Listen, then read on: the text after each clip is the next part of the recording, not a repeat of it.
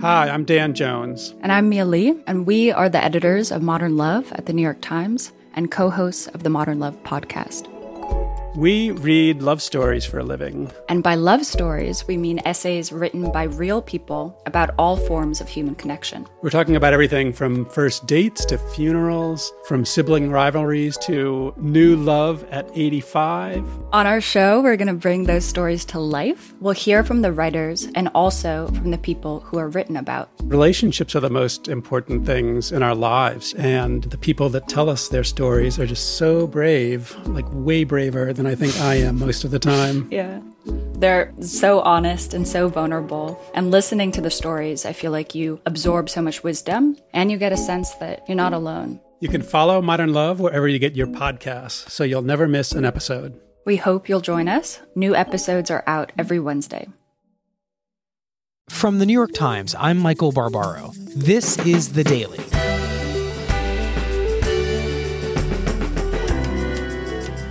Today, a group of ultra-conservative lawmakers go rogue, making a side deal with President Trump and pushing the House healthcare bill further to the right. And a battle over school choice in Iowa may be a preview for a larger national fight over the White House's vision for American education. It's Friday, March 24th.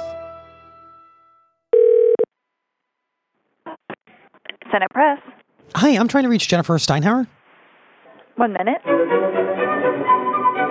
It was supposed to be a historic day for Republicans, the most anticipated since the election of President Trump, as the House of Representatives voted on a plan to repeal President Obama's healthcare law and replace it with Congressman Paul Ryan's. That, at least, was the idea. Around 3:30 p.m. on Thursday, House leaders called it. They didn't have the votes. Hello? Jennifer, hey, it's Michael. Yeah. Hey. Jennifer Steinhauer has been tracking this vote all week. We checked back in with her shortly after the delay was announced. Are you back in the phone booth? Yeah, here I am, here in the phone booth. The House will be in order. As Thursday started, the prayer will be offered by our guest chaplain, Pastor Bob McGregor. What was the state of things? Lord, we come today with thanksgiving for the work of your grace in establishing this great work called America. So Thursday morning, we woke up assuming that the House was going to attempt to pass their health care bill on the floor, although that always seemed a little iffy because we didn't think they had the votes. President Trump met with members from the House Freedom Caucus, and while they didn't have a deal with the House Freedom Caucus, they seemed to be closer. I am still a no at this time. I'm desperately trying to get to yes, and I think the president knows that. I told him that personally. Just a quick reminder, who is the Freedom Caucus, and what exactly is their problem with the bill? The Freedom Caucus is a bit of an amorphous group because they won't name their members, but we think it to be somewhere between 30 and 40 very conservative members. And there are people who usually are at odds or at loggerheads with leadership because they're always trying to push legislation farther to the right than even most members, and certainly members in the Senate, are willing to go. And I just want to pause, Michael, to note how extraordinary it is that a group of conservative members basically went outside the purview of their leadership and went to the White House and separately negotiated terms of a House bill that had, rushed as it may be, and it was incredibly rushed, it was voted on in committee, was readying for the House floor, and they unilaterally, as a group, went to the White House to renegotiate it. It's rather extraordinary, and, by the way, seem to have been at least moderately, if not completely, successful in doing so. And I can say with all the Freedom Caucus, they are really trying to get to yes. That's why we met for such a long time. So what are the repercussions of this group, the Freedom Caucus, kind of going rogue and doing a side deal with the White House? Well, one repercussion seems to be that they're moving the bill to the right, which could pick off too many Republicans who are not in the Freedom Caucus. Now, what's interesting is when you have Republicans and Democrats fighting, it's kind of clear, right? Republicans want one thing, Democrats want another thing. But the worst thing you can have is fighting within your own party. Because everything you do to try to get a bill passed only with your own party means you have compromise in a way that is hurting one group and helping another group. And it's just really hard to get to the math when you're trying to do something only with your own party. In a bipartisan way, you can tick off some people and the Democrats, you can tick off some Republicans, and you find a bunch of folks in the middle. But when you've decided to go your own way with your own party, realizing you're probably not going to get a single Democrat to go with you, then you have to find unity within your party. And when you move too far to the right, you take a lot of people down with you. Is Paul Ryan, who's most identified with this Republican health care plan, angry? I mean, is this really even his bill anymore? It's interesting. If Paul Ryan gets angry about things other than the Packers, I don't know how he doesn't show it. We can fix this problem. He has a good game face. We promised the American people we would fix this problem. I don't think that any House Speaker is ever tickled by the far-right flank because they're always a thorn. Having said that, look, if this meeting with the House Freedom Caucus changes the bill enough that they can get enough votes to get out of the House, I think Speaker Ryan will actually be happy with that outcome. His goal right now is to pass a bill that does what Republicans have been saying they're going to do for 7 years, which is repeal and replace Obamacare. That's his goal. Get it out of the House. From there in the Senate, that's their problem. So the Freedom Caucus gets this side deal with the White House. In the simplest terms, what were the changes that they won? Well, we don't know yet because they said they don't have a deal yet. But we understand it, and we're still trying to report this out as we speak, Michael. But as we understand it, they would just like to see further regulations taken out. What are some examples of that? Maternity care, annual primary care visit, the Medicaid program not expand. They'd like to see that shrink. And there are some other sort of regulations or requirements in the bill that they would like to see removed.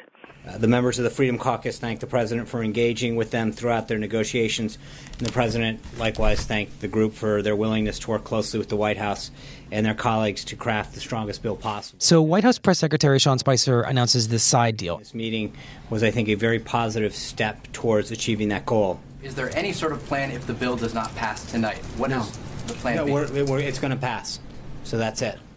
And then not long after that, we have not gotten enough of our members to get to yes at this point.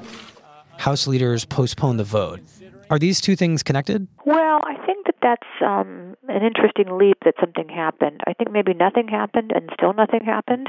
As we all know, Sean Spicer has a very elastic view of things being finished or things being finalized or things being factual. So I think he was taking an optimistic outlook on what happened to that meeting and probably inferred that was going to equal a vote that was not ready to happen, just in terms of how House leaders saw it. Jennifer, if I'm a Republican in the House right now trying to decide how to vote on this thing, I'm stuck between two pretty tough choices. I could vote for this bill that a bunch of nonpartisan groups say will kick my constituents off of their health care, and they're going to be pretty furious with me about it. Or I could vote against it and hurt this new president in my party who says this is the first big legislative thing he needs to get done. Is that the essential tension for these Republicans, regardless of their ideology or what faction they're in? Let's not decouple the president's political fortunes and members of Congress. Look, there's a Quinnipiac poll out on Thursday that showed popularity for that bill to be at about 17%. I mean, that's a pretty astounding number for a reputable, basically nonpartisan polling outfit. So most members are taking a chance with this bill for themselves. And President Trump is rolling the dice that it will be popular for him when he has to be reelected. So their fortunes are inextricably tied. And it's not necessarily clear that giving a win for him helps or hurts them. They probably track pretty close together. Let's pretend this bill, which has now got its side deal and it's looking a little more conservative than it had before, let's assume it gets through the House and heads to the Senate. Given the changes that have been made to satisfy various factions in the House, what kind of chances is it now going to have in the Senate? There are zero chances that the bill, as it gets off the floor of the House, is going to pass in that form in the Senate. Wow. Jennifer, thank you very much. No problem. Maybe we'll see you back in the phone booth on Monday. We always like to meet you in the phone booth, Michael. See you. Bye, Jennifer. See you later. Bye. As of Thursday night, the Times was reporting that the bill had 146 of the 216 votes it needs to pass. That's 70 votes short. 58 Republicans were undecided or leaning no. 33 of them said they'd vote no. It's going to be terrific. You're going to be very, very happy. President Trump has called on the House to vote on the bill today. Call your local representative, call your senator, let them know that you're behind our plan. We'll be right back.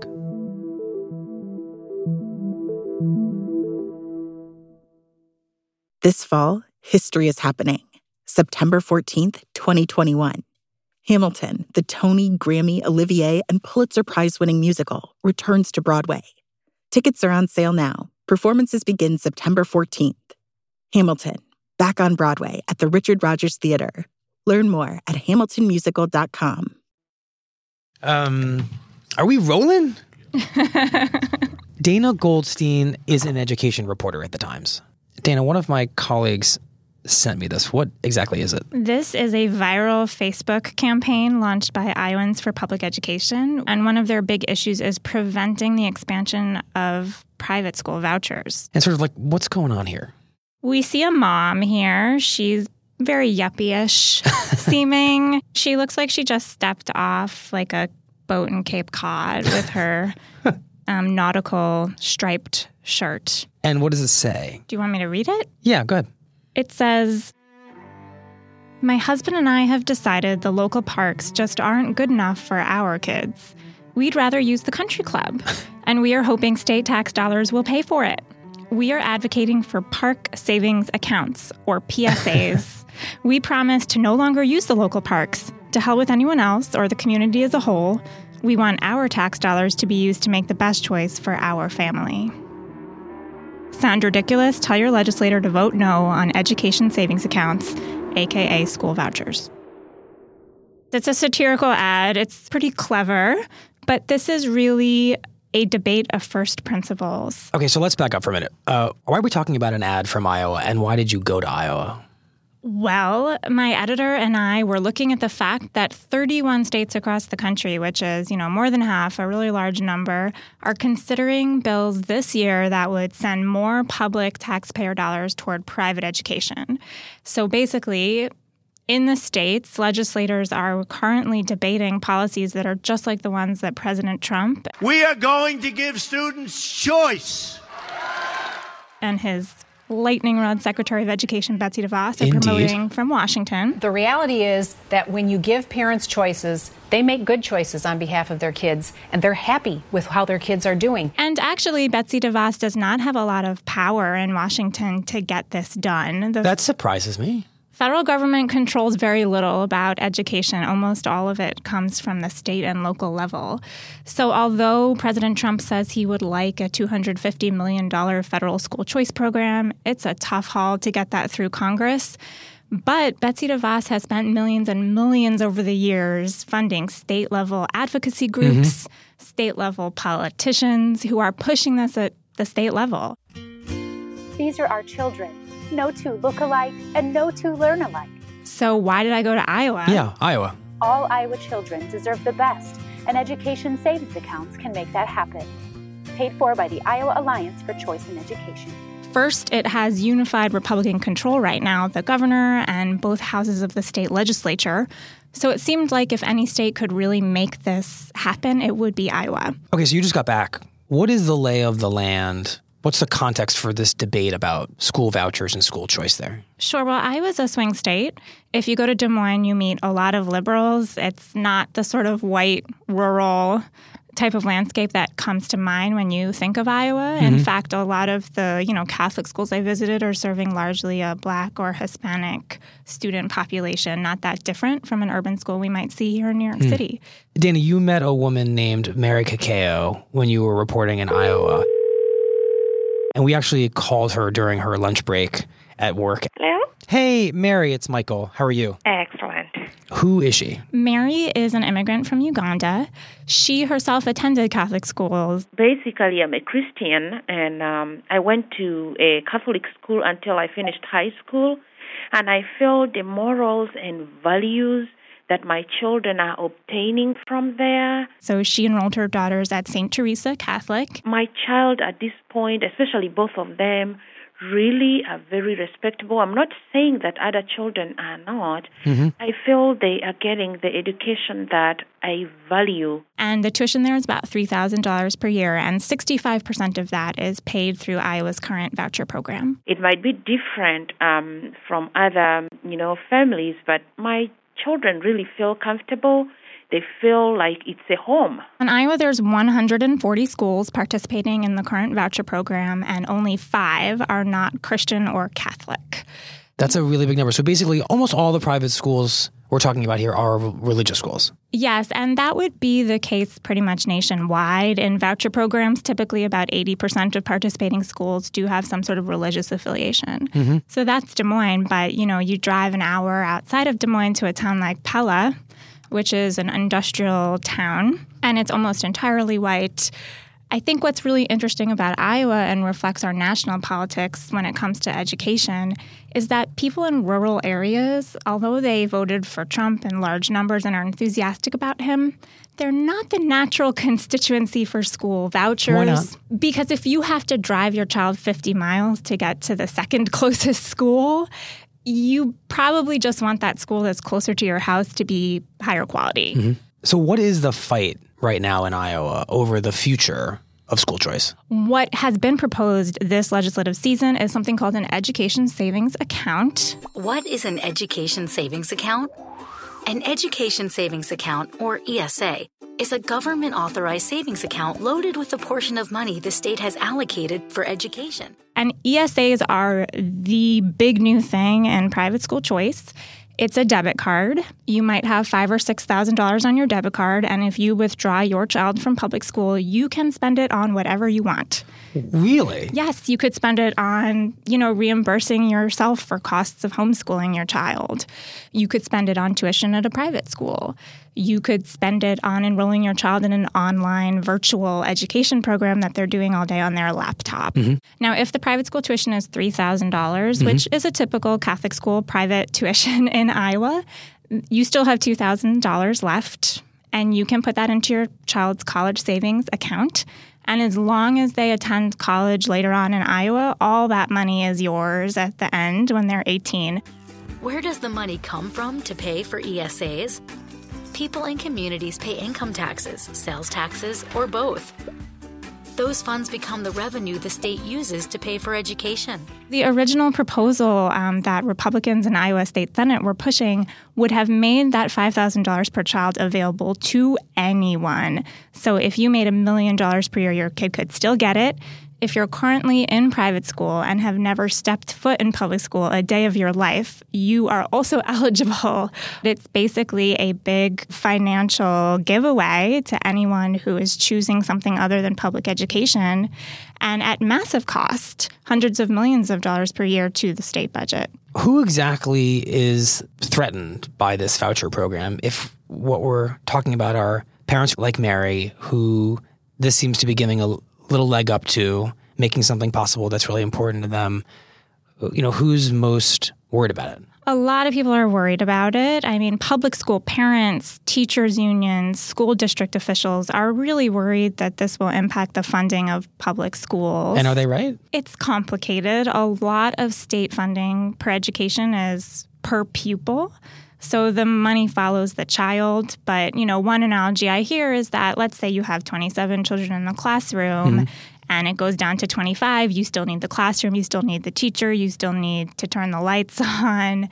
So even the loss of, a small percentage of students from a public school to a private school could have significant funding impacts. Where does this legislation stand in Iowa right now? What are its chances of actually becoming law? It's interesting. From the time I began the reporting in early February, the likelihood of the bill becoming law went down significantly. There was a lot of pushback, and some of it came from conservatives. The rural conservatives, as we mentioned, and then also people that just felt this is too expensive. I think what we're seeing is that it's a very heavy lift to get these programs into law, that it's not just Democrats and public school parents and teachers unions who oppose this idea, but there are a lot of natural skeptics in the Republican Party as well.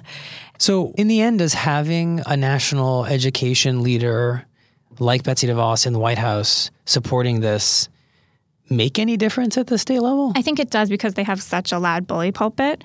And Republicans in Iowa, I think, are more excited than they would be about seeing if there's any way to get this through because, as they told me, President Trump is talking about this. It makes them more excited about the issue for sure. But it doesn't make it any easier. So far, it hasn't made it easier, no. Dana, thank you very much. Thanks, Michael. So, last question. Yeah. I want to ask you about your decision to send your children to St. Teresa. In the debate that's going on in Iowa right now over just how much money to devote to school vouchers, one of the criticisms from public school parents is that this, to them, becomes a subsidy for people who send their children to religious schools, and they don't think that that is fair. What do you say to those parents? My advice to them is, we need to follow our heart. And we need to do what is right for our children. So basically what I did was good for my child. So I will just leave that up to, it's a country of free opinion. I think it would be parent to parent on what they decide for their children, yeah.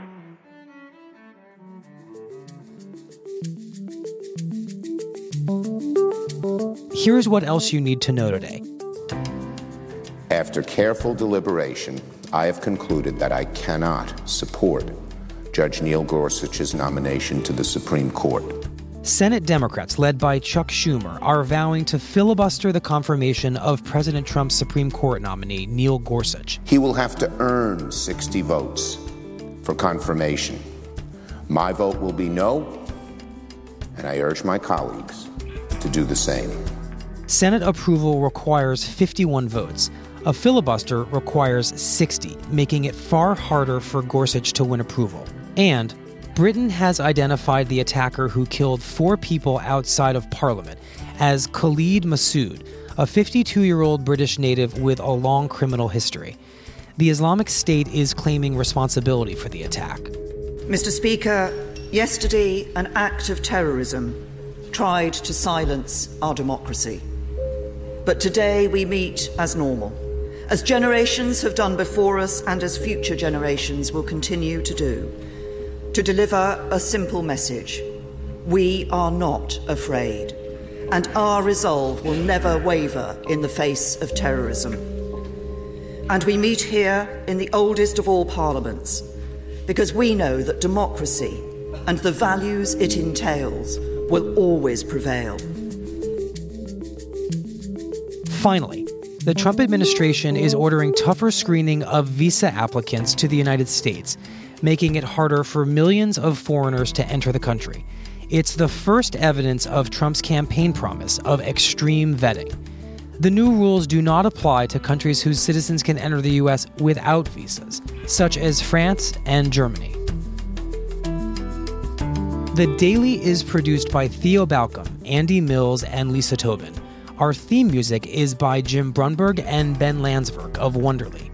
Special thanks to Samantha Hennig, Pedro Rosado, Andrew Phelps, Michaela Bouchard, Peter Sale, Kathleen Osborne, and Pike Molinovsky. That's it for The Daily. I'm Michael Barbaro. See you on Monday.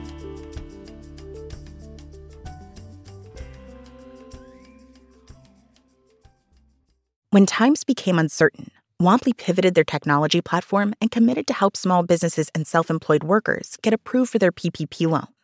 In just a few months, Womply has helped 1 million businesses across America to secure much-needed funding so they can continue to stay open and serve their communities. Womply helps small businesses thrive. Visit Womply.com to learn more.